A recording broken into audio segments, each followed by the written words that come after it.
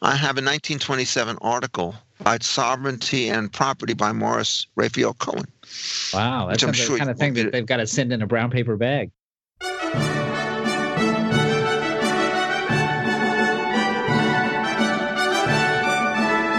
Hello and welcome back. It's episode 128 of the Hoover Institution's Law Talk podcast, and we are coming to you, as we always do, from the faculty lounge of the Epstein and Hughes School of Law, where on this Christmas, as on all before, we continue to defend right-to-work laws at the North Pole.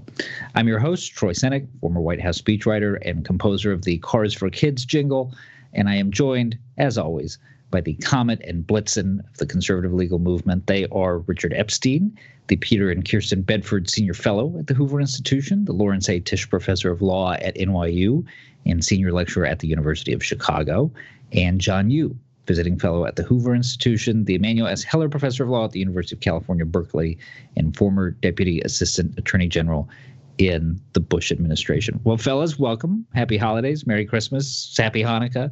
I'm tempted to invoke Boxing Day just to trigger John. Oh, to 26. Oh, for Christ's sake. Well, do I need the permission of some lord or milady to do Boxing Day? No. It's a very nice thing. You two monarchists. No. Well, look, Boxing Day has nothing to do with the English monarchy. Well, listen, I mean, I am looking at the window right now at a blanket of new fallen snow here in Connecticut. It's hard not to get in the spirit of the season. Also, in Connecticut, it helps to conceal the malaise. But it occurred to me as I was thinking about you guys and the holidays that I don't think we've ever discussed the pet peeve of a certain strain of economists, which is that Christmas is deeply inefficient. It's a masterclass in what economists call deadweight loss. And Richard, I should probably let you translate the theory here, but do you have any sympathy for this kind of Scrooge McDuck argument that you tend to get from economists around Christmas time? Well, I mean, it explains why it is that that economists tend to be very weak on institutional nuance and background behavior. For those of you in the audience who are fortunate never to have heard this expression, the idea deadweight loss is associated both with taxation on the one hand and monopoly on the other, because what both of them do is they raise the price above the competitive level.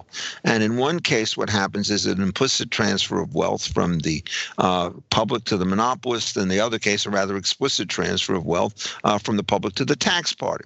And so if the only thing that you had was a situation in which money came out of one pocket to another pocket, economists would only be able to talk about the distributional equity of whom we would rather have the dollars. But in addition to this, it turns out that some transactions that otherwise would have taken place if the monopoly or the tax were absent do not take place. And it's the loss of mutual gain from both of the parties to those transactions which commonly goes under the name of deadweight loss.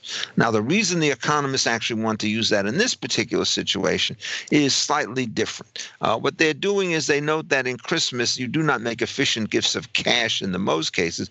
What you do is you have the vulgar taste of giving people presents. And when you give presents, their argument is that the cash would always allow the person to buy the present that he or she wants. And if you give them the present, what happens is if you pick the wrong present, there's either a return, which is costly, or there's less than maximal satisfaction with the wealth. This is what we call a brain-dead economist, because for most people, the reason that you're doing all this stuff is you're not only giving them a present, what you're doing is you're giving them an affirmation about how I care for you. And if you sit down and you write a check to somebody in 2 seconds, that's not caring. Caring essentially requires that you make some kind of an investment to do the following. One, to pick out a gift which seems to be sensible. And two, to know enough about the person to whom it's being given that the gift will in fact resonate with a squeal of delight. Christmas is not a holiday that is supported by state fiat, and it is never run, as far as I can tell, in violation of the antitrust law. So if the habit continues to go, and if it's repeated for birthdays and for Thanksgiving and for all sorts of other holidays, it turns out that the indirect sources of gain have to be large enough to overcome the other transactional inconveniences. And so what you do is you say, this is a classic case in which you invoke laissez-faire. Let the people do it in the way in which they survive. And the whole thing is just suffused with that. Going shopping is, to me, a deadly burden. But to my wife and to my grandchildren and to my daughter and so forth, it's an occasion to get together, to bond, to buy things together, to eat dinner out and all the rest of this stuff. And, I am not going to stop them. If they want to do that, and I'm going to sit down and read some boring tome, we're all the better off, and then we meet for lunch. So, no, I will stop this discussion right here because I think the answer is this is bad institutional economics. Well, I feel pretty confident that John would pass on the affirmation and go straight to the check. Before we John doesn't have children. John? Well, there are bigger issues in John's life right now, which is the other thing I want to mention before we get to what's going on in Washington, because there is a piece of news so disturbing that I think it'd be weird if we didn't address it.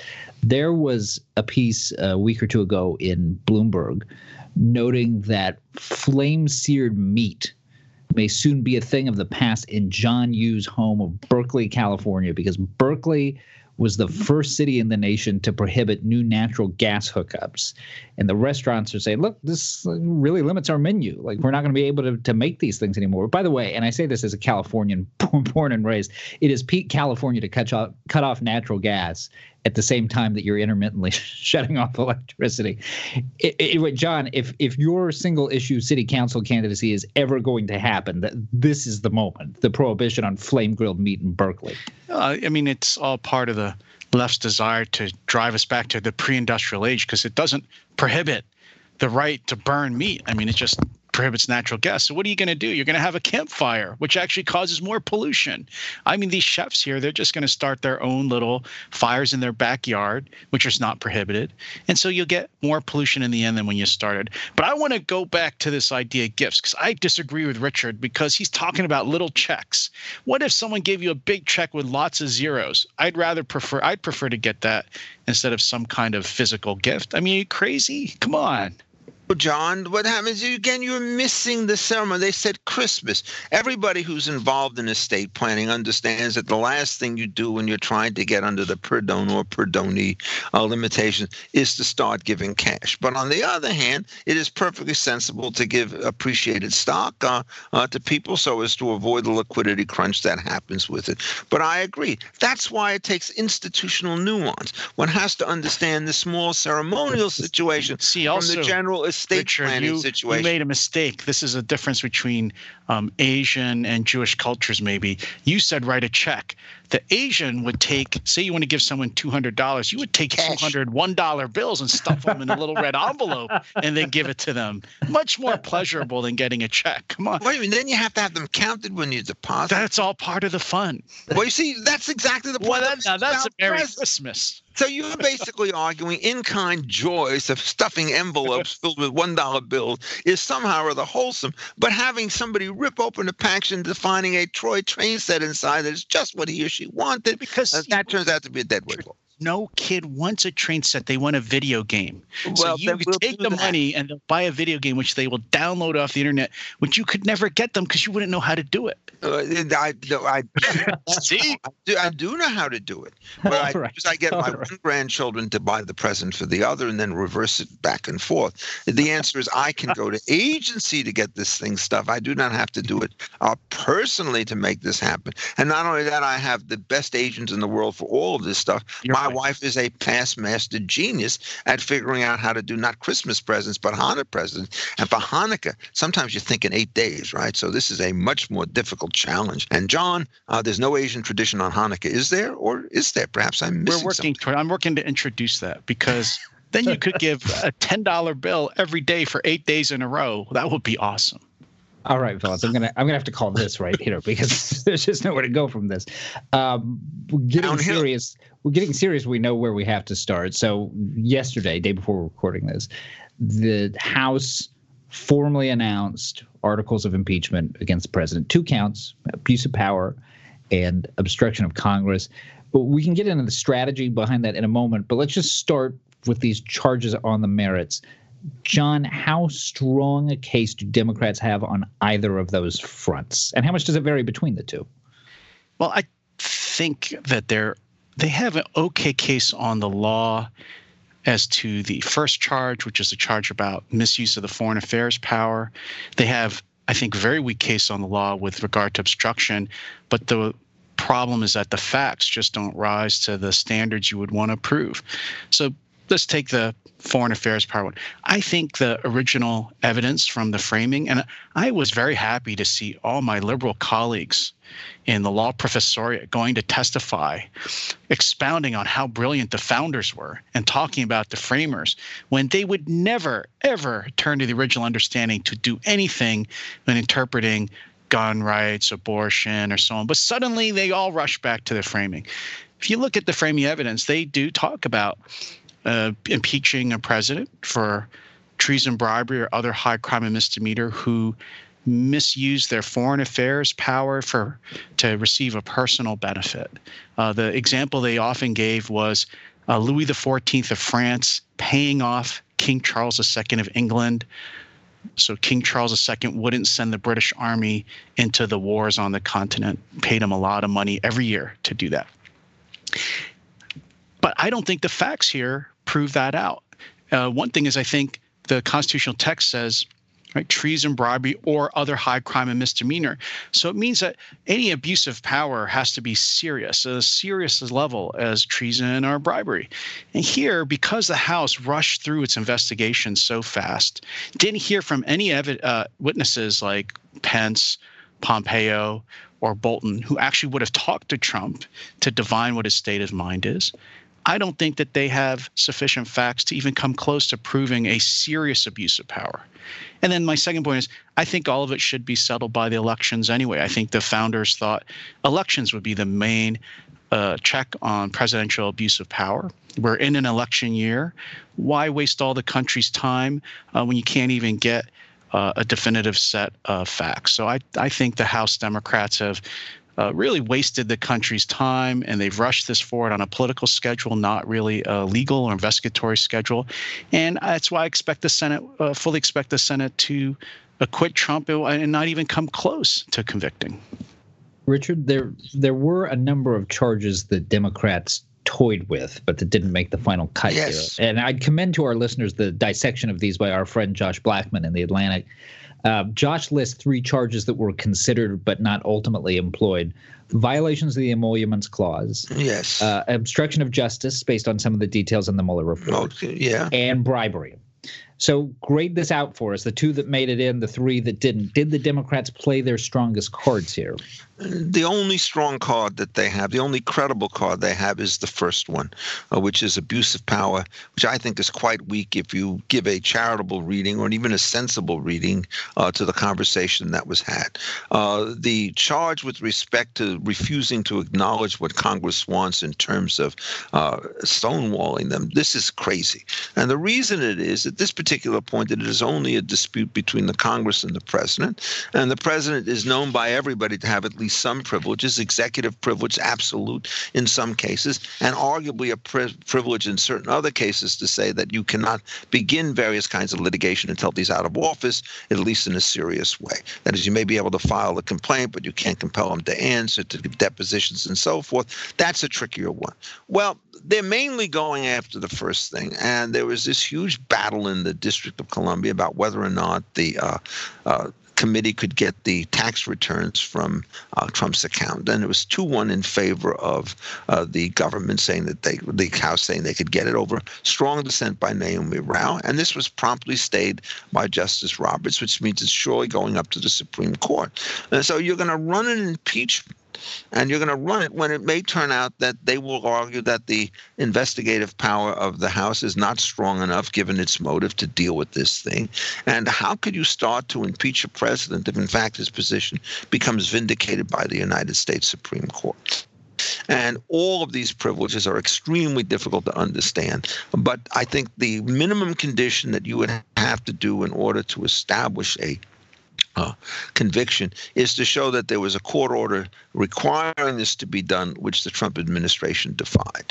And that is not part of the situation. On the first thing having to do with the situation on what we did, there are 2 ways to look at it, and I think both of them come up short. One is, I cannot tell you the number of times I've read the particular conversation with Zelensky and so forth. And, it is not, shall we say, Trump's finest diplomatic moment, but I do not see anything in there which lends itself to the paraphrase that is so often given by left-wing critics, namely that what he did is he asked him to dig up dirt, quote unquote, on Biden as if it were an undifferentiated requirement.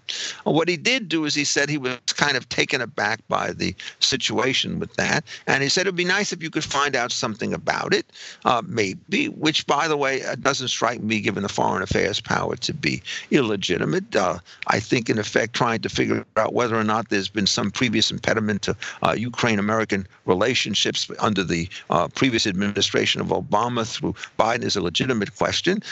They didn't mention the 2016 or the 2020 election. You can infer that, I suppose, if you want to. But I think the real difficulty that they have is that you have to essentially make huge inferences about what's going on in these conversations, which are not supported by the background information. So, for example, there's no allegation that Zelensky actually knew of the decision that had been made, if it had been made, on whether or not to send aid or whether or not to postpone that. And so it's very hard to coerce somebody who doesn't know exactly what the threat is because he's not up on the issue. It's also clear that the transcript was made by independent parties when they're 15 to 20 people in a room. It doesn't sound like that's the setting in which you're really trying to do this. And it's also the case, I think, that frankly anybody who's serious about this should be utterly appalled that Biden had the bad judgment to do this. And if he has the bad judgment to do it, then if the only thing you're asking is about that, not about everything else, it's hard to treat this as though it's a fishing expedition. So what you have to do is then go to a broader context to get these charges and to say, well, there's this entire pattern and practice of history going on for months before and months after. But once you do that, it becomes very difficult to identify what it is that is the criminal moment. You're going to have to evaluate an entire record. And as John mentioned, nobody's really gone through this record. You got Sondland's testimony. First, he says, I don't remember anything about a quid pro quo. Then he changes his mind. You really want to put forward a witness who is making a prior inconsistent statement? Do you want to do it when the person with whom he was supposed to be talking has flatly denied that this kind of conversation is done, not under oath? Do you have the power to call these people as witnesses? This is going to be a nightmare of impeachment if you use on this grand theory, because you're going to have all sorts of fact witnesses. And we've never run an impeachment which looks as though it's a trial. We've always run impeachment on the basis of situations that were known and admitted and then try to draw the legal inferences. So I think that one's going to be very hard. I cannot conceive that the Democrats will get any Republicans to go along with it. I think there may be some Democratic defections in the House.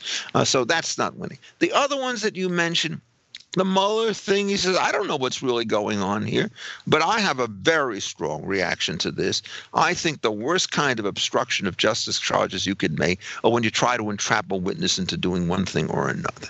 And there's certainly a lot of that associated with Flynn.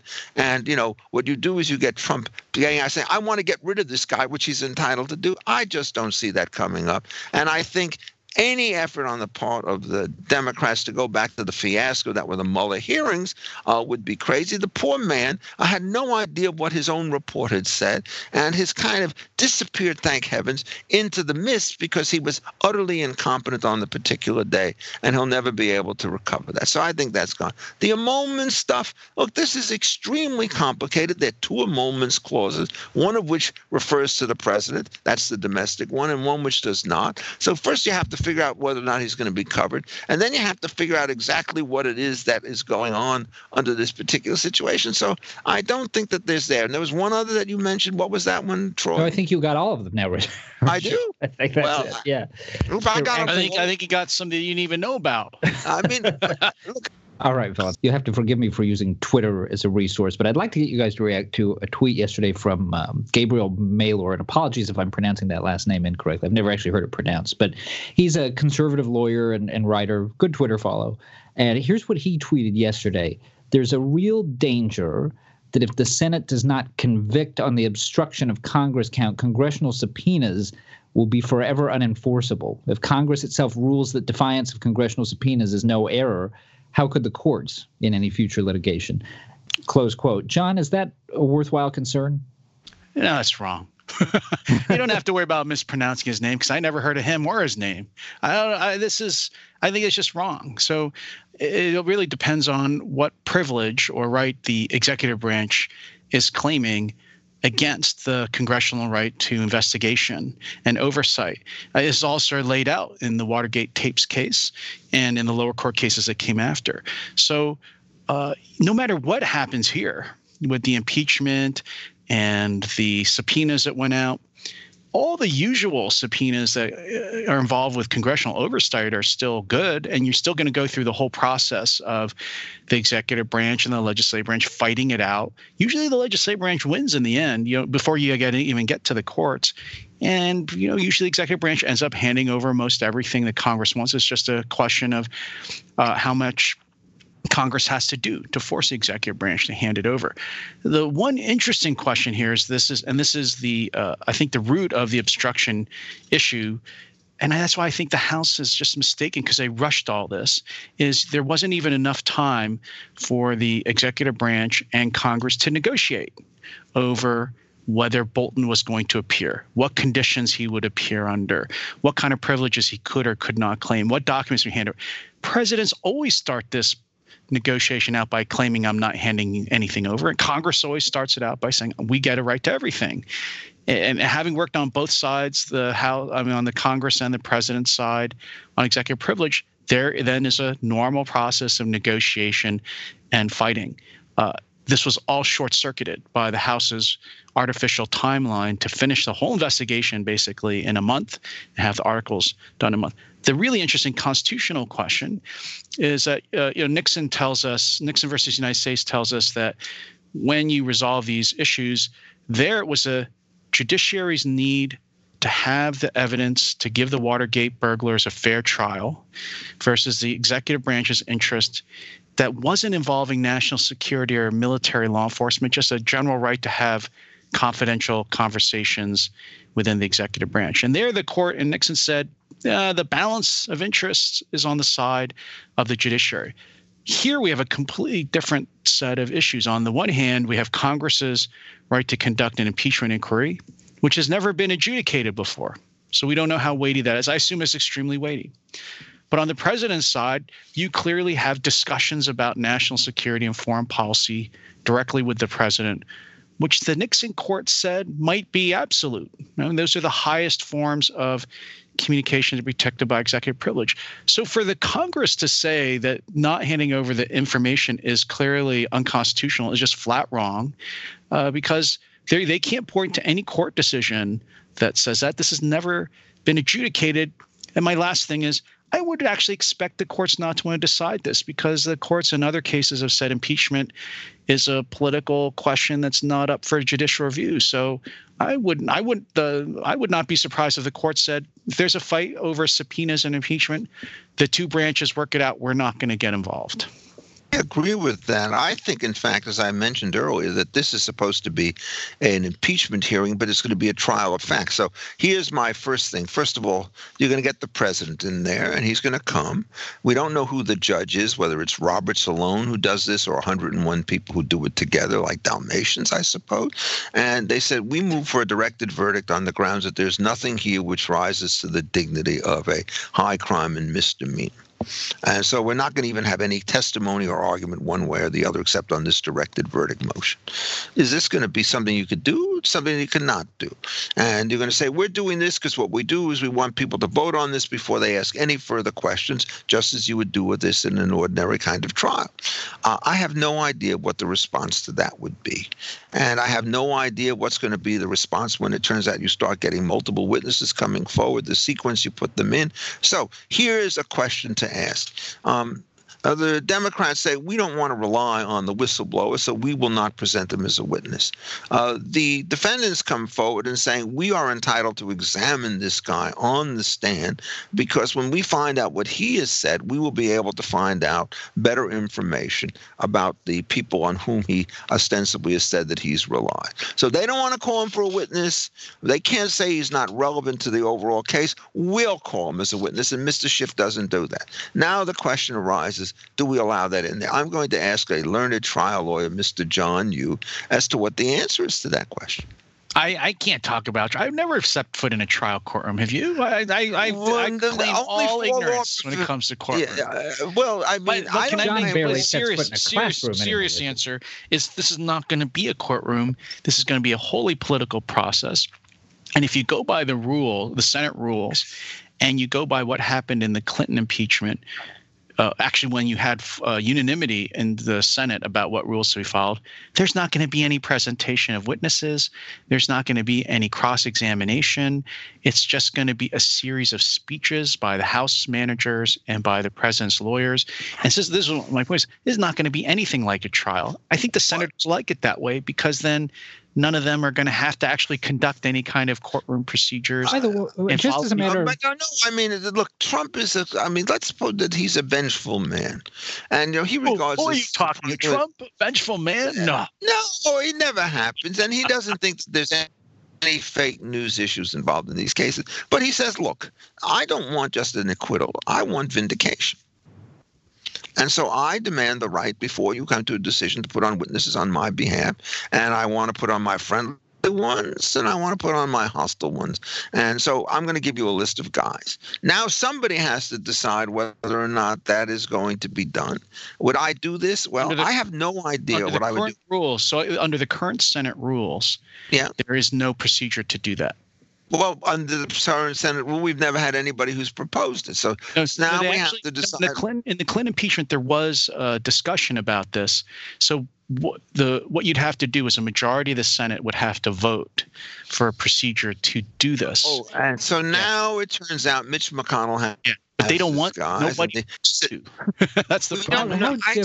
How different, by the way, is this from the process for Andrew Johnson?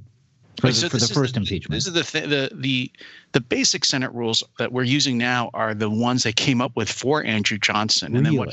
Yeah, it's so ridiculous because look, I can see why senators like these rules because under the current rules, they're treated like jurors. They don't say anything. They just sit there passively and listen. They ask questions. They go around and each of them has 5 minutes or 10 minutes to ask. But you have to pass a new set of rules to do that. The bare bones rules, if no additions were made now, the senators just sit there and listen, and the House and the president's lawyers try to put on evidence. But you have to have a new set of rules that set out the time, who's allowed to come, whether you're going to put any witnesses on. Yeah, I mean, no senators have an interest in doing that because it could make them all look like idiots. Well, we know that. But in fact, suppose the Trump administration does have an interest. I mean, I could easily conceive of this. Now you're going to get a majority of the Republican senators joining the Democrats saying we don't want this to come on. Yeah, we don't want witnesses. I don't understand. I mean, I don't even understand what the tactics are. But I do know the following point will weigh heavily, at least on some of the Republicans, which is that Schiff, in this ostensible quasi-grand jury proceeding, has always leaked the information that he finds desirable and has never let out the information that he finds undesirable. And now when you go to basically the hearing, there's equal control. The House is the prosecutor, the president is the defense. And he says, look, I want, in effect, my name to be cleared. And I think that I'm entitled to get some of the evidence that he suppressed on the record. So let me just even put it another way.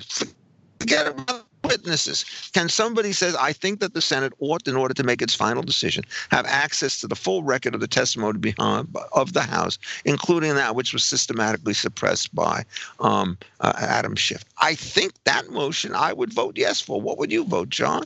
None of us are trial I agree. I agree. So I think what happened in the Clinton impeachment is that, and this is different. The reason why there's two things that's different. One is, there is no new package of rules yet. That's still to come. But the really big difference, and this is what Richard's point is going to, is in the past two impeachments, in Clinton and Nixon, there was a special counsel who did all the investigating. And that special counsel transmitted all that information so that the Congress could look at it. Here it's different because there was never any prosecutor like Ken Starr around or, Jaworski or Archibald Cox around. The House actually did the investigation, and it was utterly one-sided and partisan. So you're quite right. There is a defective record. Now, so you could say we should have a Senate process that allows the president to produce evidence and so on. The problem is, and I normally would agree with you if this were a legal process, but it's a political process. If you're a Republican senator, that's a real big gamble that you're taking to allow and more opened up trial procedure. Say you're Mitch McConnell, that if you keep the old bare bones rules with just oral arguments and no cross-examination, no witnesses, Trump will get acquitted because you're not going to have 20 senators Republican senators switched to convict. So why take the risk of opening up into this crazy, wild process that God knows what Trump would do? Plus, as we've learned with Trump, God knows what new scandals will happen, right? This Ukraine call happened like 2 days after the Mueller report was over. Right? So if you're, I have no question that open-ended process where you don't know, where Trump could freelance God knows what. Well, but one of the things that you have to really ask is, the man is sufficiently angry. He just doesn't want victory. He wants vindication and humiliation for the other side. He is not known to be the most dispassionate person. And it may well be, by the way, that may be true with respect to the witnesses. I have a brilliant set of bad ideas, one after another. But I got some. At the end of the segment, we should come up with a list. The question is, suppose the Senate now admits a request to the House. We have been asked to have you submit the full record to us. And we're not quite sure we're going to make it public, but we'd like to see it. And it turns out, suppose the House says we're not going to do it. Can a Republican member of the House saying, well, if you've asked for it, we can send it to you? Then they can start looking at that. And at this particular point, the risk to them goes way down, because they can decide what they want to let out, cherry pick or not cherry pick, on this kind of thing. And it may turn out that this may be really decisive, because the Democrat prosecutors are going to make X, and there turns out to be records in the hearings that were done privately that were suppressed that say not X. And at this particular point, somebody might say, well, it's getting a little bit shaky. We'd like to get both sides on this thing. I mean, I regard this thing as a potentially of exploding. I agree with John that the most likely situation is that the Republicans will sit on a lead, and that the Democrats will not try and go for a knockout punch, because I think what they wanted to do was to get the impeachment on the record. I think they're actually somewhat diffident about the conviction. If they get a conviction and he's removed, which I think is under 1% chance, then they have to run against Pence, who doesn't have some of the Trump baggage. And the Trump electorate is going to be absolutely fired up under these circumstances. And given the sort of rather, shall we say, undistinguished or unimpressive list of potential Democratic nominees in the eyes of the public, I think, in effect, that Pence would probably cruise to victory. I think you're selling John Delaney way too short. I've got to move us on, guys, because who's John Delaney? You're making my point for me. You are making my point for me. Yeah, he's one of these non-facial Democrats. Former congressman from Maryland, polling at lower than Bill Weld. Yeah. Well, so I have to move you guys on to that. The other big story this week has been the release of the report from the Justice Department's Inspector General looking into the conduct of the Crossfire Hurricane investigation, which was the name given to their probe for the Trump campaign's ties to Russia, which, between Crossfire Hurricane and Little Rocket Man, this has been a great time for classic rock in the federal government. So the conclusions of the report don't fully satisfy devout partisans of either stripe. The Inspector General said that the FBI was justified in beginning this investigation, that it wasn't simply driven by partisan motives. However, there is a chronicle of misdeeds in here, with the FBI really misrepresenting the case to the FISA court. John, based on what you've seen here, do you think that's a fair conclusion? So it's interesting. I think that the fundamental question still is open and yet to be decided definitively, which is, was the investigation itself, the launch of it, and really not just the very beginning, but really the effort to make it a serious investigation, to move it from what's called like a preliminary investigation, which could be like a phone call, to, devoting serious resources. Was that step infected by partisanship or ideology, improper motives? Now, Horowitz just says in his report, I don't have any testimony or documents that show that's true. But I also wasn't able to talk to anybody outside the Justice Department. So he wasn't able to talk to people in the White House, the Obama White House. He wasn't able to talk to anybody in the intelligence agencies. And Bill Barr and John Durham, who's the special counsel investigating this criminally, both amazingly, and this is unprecedented as far as I can recall, publicly said they disagreed with with Horowitz on this conclusion, and they're both of their views that there was insufficient evidence to start it. And Durham in particular said, we have other evidence which we haven't come forward with yet that shows that there might well have been partisanship. That is the crucial issue. Second point is, then Horowitz goes on, as you said, Troy, to show this long litany of mistakes, abuses, improper procedures, mishandling, abuse of the FISA process, use of the Steele dossier to get FISA warrants on this guy Carter Page, misrepresenting to the court who Steele was, where he's getting his information from. You could say, Horowitz could just say, well, you could start this investigation, and it's just one of the most slipshod, mismanaged investigations in FBI history. Or you could look at that same report and say, that train of mistakes and abuses is so consistent, so deep, that it shows that there was some kind of intent to start the whole thing off with a partisan bias, but the people in charge just didn't write it down. I mean, they're not going to write down on a piece of paper, get Trump. I don't like Trump. He's a Republican. Don't let him win. Let's use this investigation for partisan purposes. They could have just done a wink and a nod and then come up with this flimsy excuse for an investigation and then abuse the process. So Horowitz provides you all the evidence to have either it was just a bungling but unintentionally bad investigation, or a malicious investigation that was just, that was pursued in the way it was, but wasn't ever written down. The motives were never written down, and no one would testify to it now. I don't think that the Horowitz report actually settles which one it was. I think that there's other evidence that does settle that question. There were these conversations with people like Strotz and Lisa Page, who said, this is our insurance policy. Some of these people were involved. There was the fact that McCabe, I believe it was dismissed before he could collect his pension, which suggested serious forms of impropriety.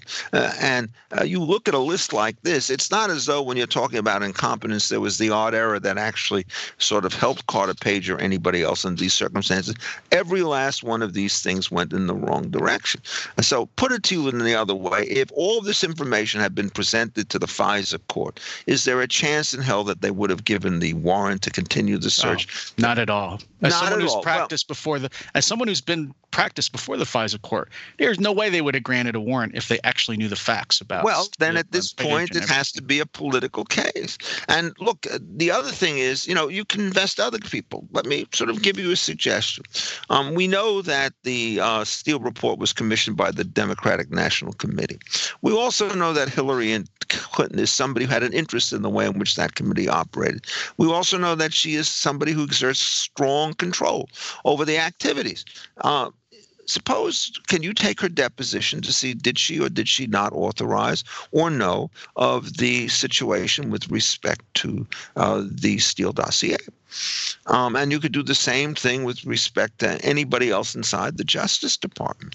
I mean, I regard this stuff as so incredibly serious that I found it just utterly mysterious that you could draw that final conclusion from the evidence without doing what you'd have to do in my mind, which is say, and oh, by the way, here's the good stuff that they had with respect to Carter Page or anybody else, which does warrant going ahead, so that it becomes a value judgment of whether the pluses outweighed the minuses and so forth. But I don't believe there was anything in that report which was a plus factor for the investigation.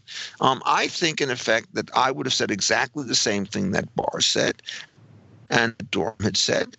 I mean, I'm just utterly amazed and to some extent appalled about this. And I mean, Comey down and calls this a vindication. My God. And I think the New York Times used the word, they said that this report debunked it, believed that this was an investigation that had no foundation to it. It didn't do that at all. The conclusion is an inference drawn from admitted facts. This is not something in which they are privileged to say that they can do it. Anybody else can look at those facts and draw the opposite inference. And I have to say that I certainly, under these circumstances, would start to do this. As you know, John, from the very beginning, I've been intensely critical of everything that has gone on with respect to the Mueller investigation, with respect to Comey and so forth. I don't read this report as saying, Richard, you have a perverted and suspicious mind, that these guys were really on the up and up. Richard, I don't think you have a perverted mind, but you certainly have a suspicious mind. Well, I'm not. Don't sing it. Don't sing it. I think there was objective evidence which required you to be suspicious about this. And of course, the biggest mistake that Donald Trump made under these circumstances was neutering his own ability to run this case by appointing his own campaign guy, Jeff Sessions, to the Attorney General position. That just absolutely drove it. Just imagine how this had gone if it had started off with Barr on day one. And oh, by the way, go back to his memo that he wrote when this thing came up. It was a very powerful memo. It was much stronger than the treacly stuff that came out in the Mueller report. I mean, John, go ahead, Troy. Well, I was just you mentioned earlier practicing in front of the FISA court. I mean, it would be probably helpful for our listeners. Could you just sort of walk us through what that process entails? And I'm particularly curious because you have seen, in light of this report, a lot of calls for the FISA process itself to be reformed. And I'm curious as to your perspective on whether this is about institutional problems or just the problems with the people at the FBI who are interacting with the FISA court. Oh, it's both. But I think the problem is that the power of the FISA warrant is so broad that it does give the government a lot of discretion in how to use it. And I was someone who was involved with the reform of the FISA law back right after the 9/11 attacks. You would have thought it was generally understood that you should not use these powers to surveil the presidential campaign of a major political party. That's where the Obama administration just went off the rails, where Jim Comey went off the rails on this. And you would have thought it would just be sensible and understood that you wouldn't use it for this. So the FISA law is different than the kind of warrants that we generally read about, for organized crime or drug cartels. FISA is really a law that's a special electronic surveillance it was primarily for foreign spies, for terrorists. That's how it was updated after 9/11. For people and institutions that are foreign threats to the national security. They may not actually be committing a crime. We might just be trying to monitor Russians or the Chinese just to find out what they're doing. So because of that, you can go to this special court, the FISA court, which has proceedings in a highly classified, basically a room that's enclosed in a steel tank so no one can surveil it. And only one party of the government shows up, and it asks for this warrant. It doesn't have to show what's called probable cause that someone's committing criminal activity, which is the standard for a normal warrant. You just have to show probable cause that someone might be involved with or working for a foreign power or terrorist group, which may not itself be criminal. And then if you get one of those, you can follow that person around. You can read all their emails. You can listen to all their phone calls, and no one ever finds out. And so I think this is, if you take Richard's deepest, darkest suspicions about what happened here, you could say, okay, what happened was a combination. The FISA law is too broad, plus the institutional problem is that the FBI was filled with people who didn't want Trump to be president and really believed he was some kind of Russian agent.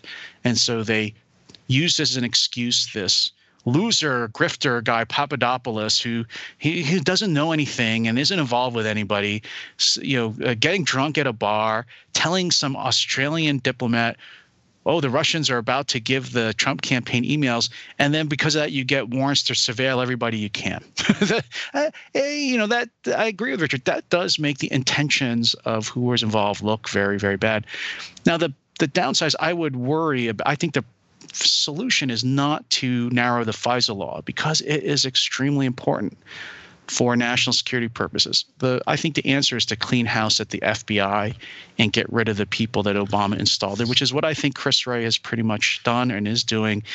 I don't think it's a failure of the law, but it's a failure of the people in the institution of the FBI. Well, I think it's probably a little bit of both. I mean, I certainly agree that there should be some degree to surveil people who have not yet been guilty of crimes. But the system clearly requires that you have some degree of self-restraint that you cannot normally demand of people who are in these prosecutorial positions. So I would sort of want to biff up the standards in some way. So maybe it turns out that you cannot have people who are a potential target of these things testify before the FISA court. But I do think it should be possible to say that you are going to appoint a government advocate to argue on the other side about how it is that the claim is too broad and that something in question ought to be narrowed. And I think that those people ought to be insulated from the direct control of the Attorney General or any people who are starting to work on that case. I also think, as another mistake, I think the Chief Justice has the exclusive power to appoint all members of the court. I think that's always a mistake, to concentrate that much power in a court that powerful in a single man. And so if you had 9 judges on this, I would want each Supreme Court justice to appoint one of them, and then to have the 9 of them decided. And maybe you're going to do it in panels, at which point you'd want to rotate them, because I do think that too much concentration is going to be a danger. And I'm worried about the fact that the FISA judges themselves, if not sufficiently cautioned, may regard themselves as in the position where, yes, we really have to go ahead and do this, but who are we to suggest that the president or anybody else is going to do this thing improperly? But, let me put it this way. I actually got a physical contact of the Steele dossier. Have you seen this piece written on yellow paper, foolscap, John? Anybody who thinks that that doctrine is anything other than a hoax has not read it in its original presented form.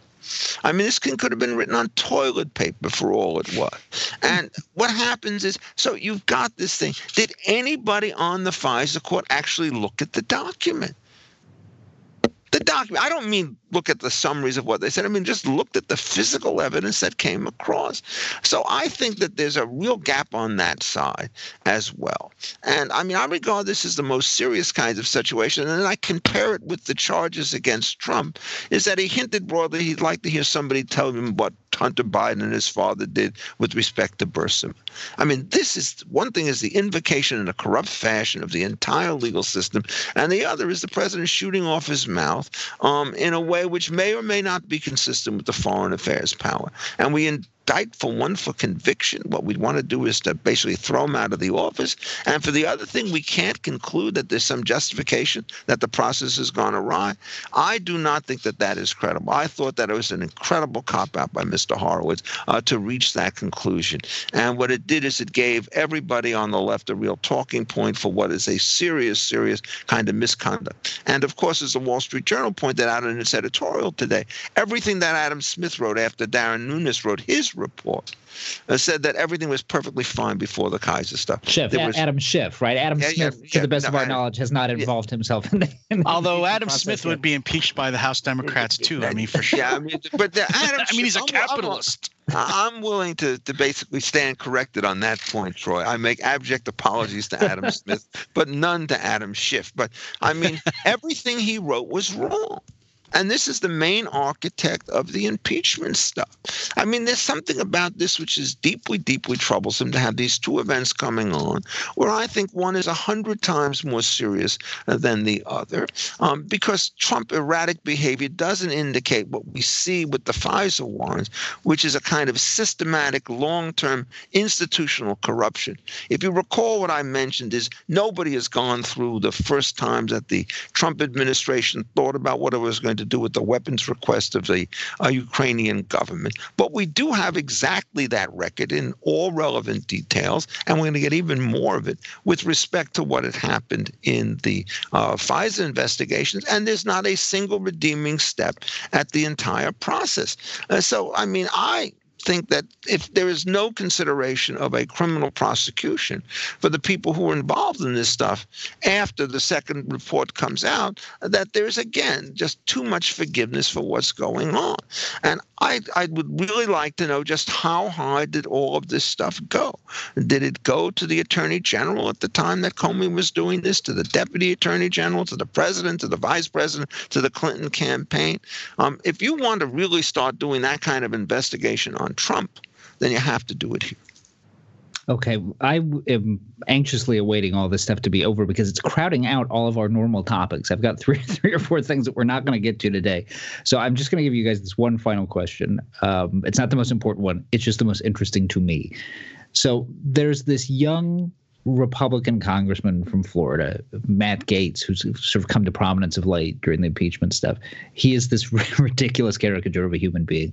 He was getting roasted on Twitter the other day because he tweeted, maybe it's a different president we should be impeaching.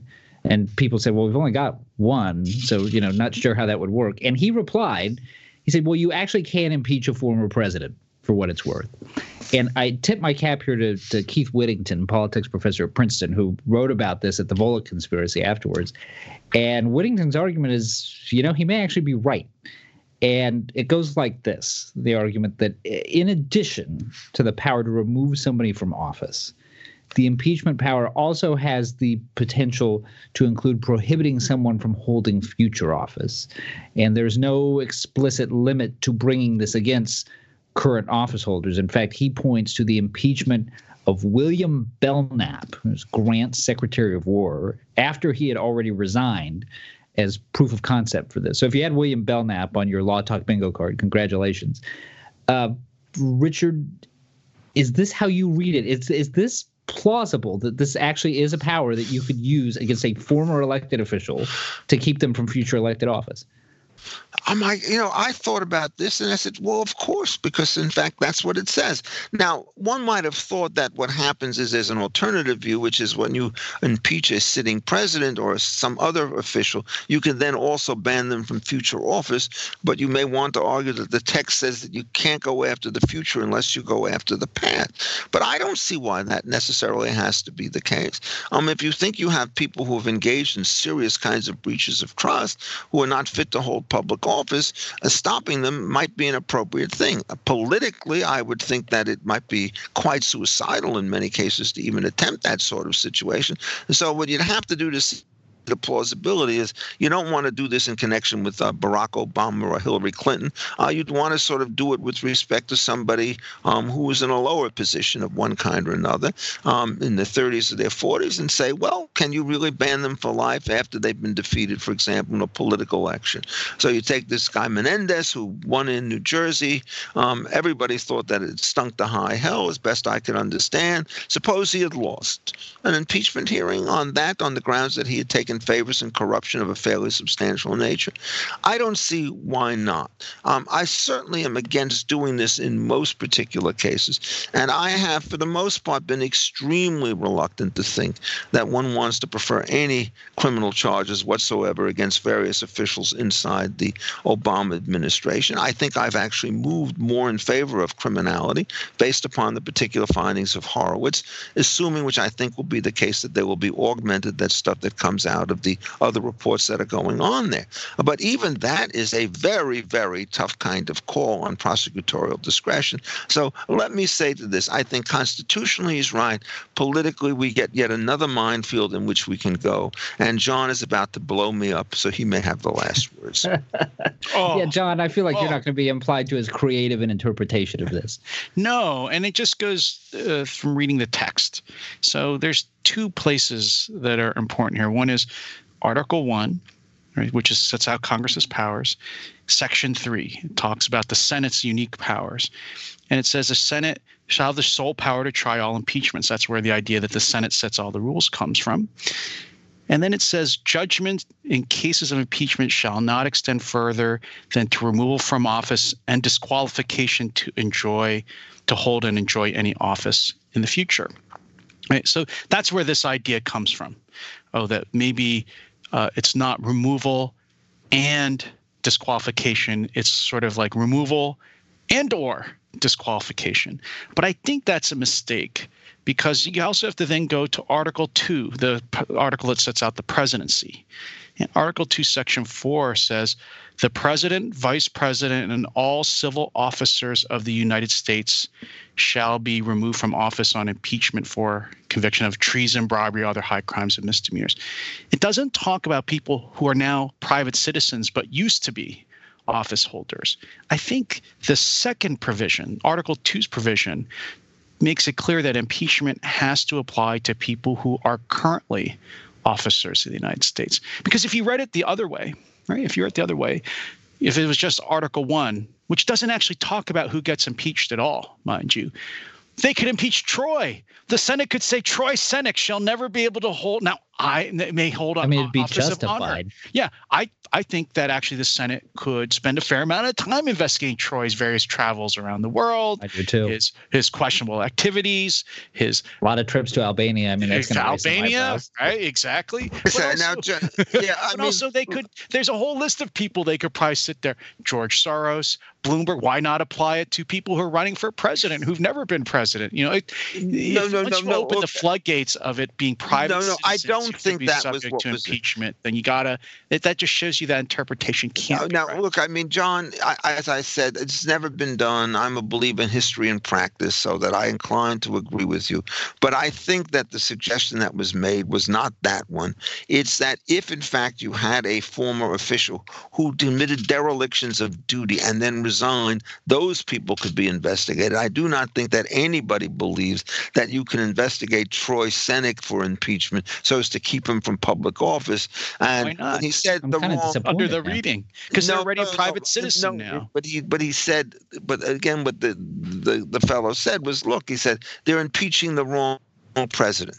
He didn't mean the wrong future president. He meant the wrong past president. But he's not president anymore. He's a private citizen. Obama's a private citizen now. He is a private citizen who could be impeached for the work that he did while in office as the president, would be the argument, so that all these other cases would drop aside.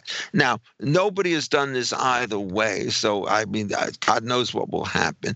My inclination is I think the argument you made on the second part of the text that the sanctions don't make any sense with people out of office is a pretty strong one.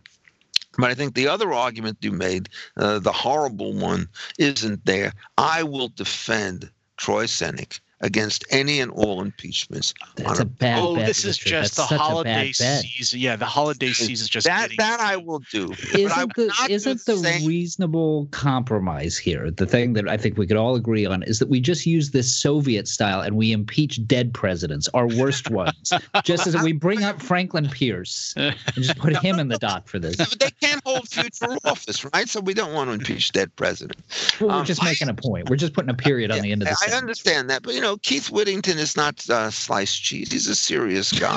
And what's wrong with sliced cheese? I love sliced cheese. Well, I mean, sliced cheese generally don't get tenured appointments, is what I meant.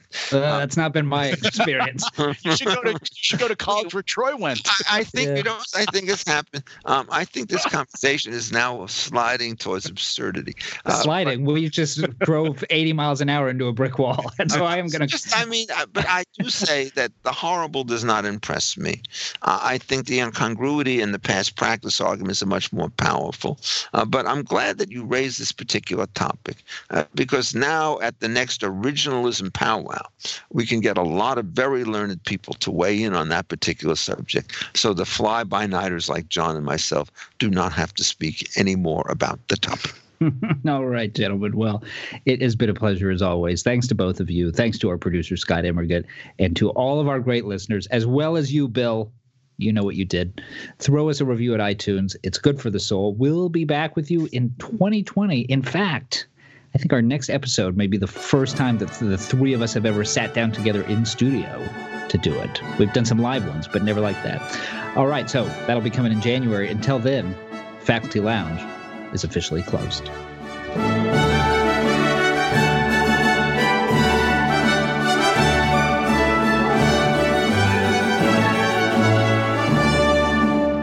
This podcast has been a production of the Hoover Institution. For more information about our work, please visit hoover.org.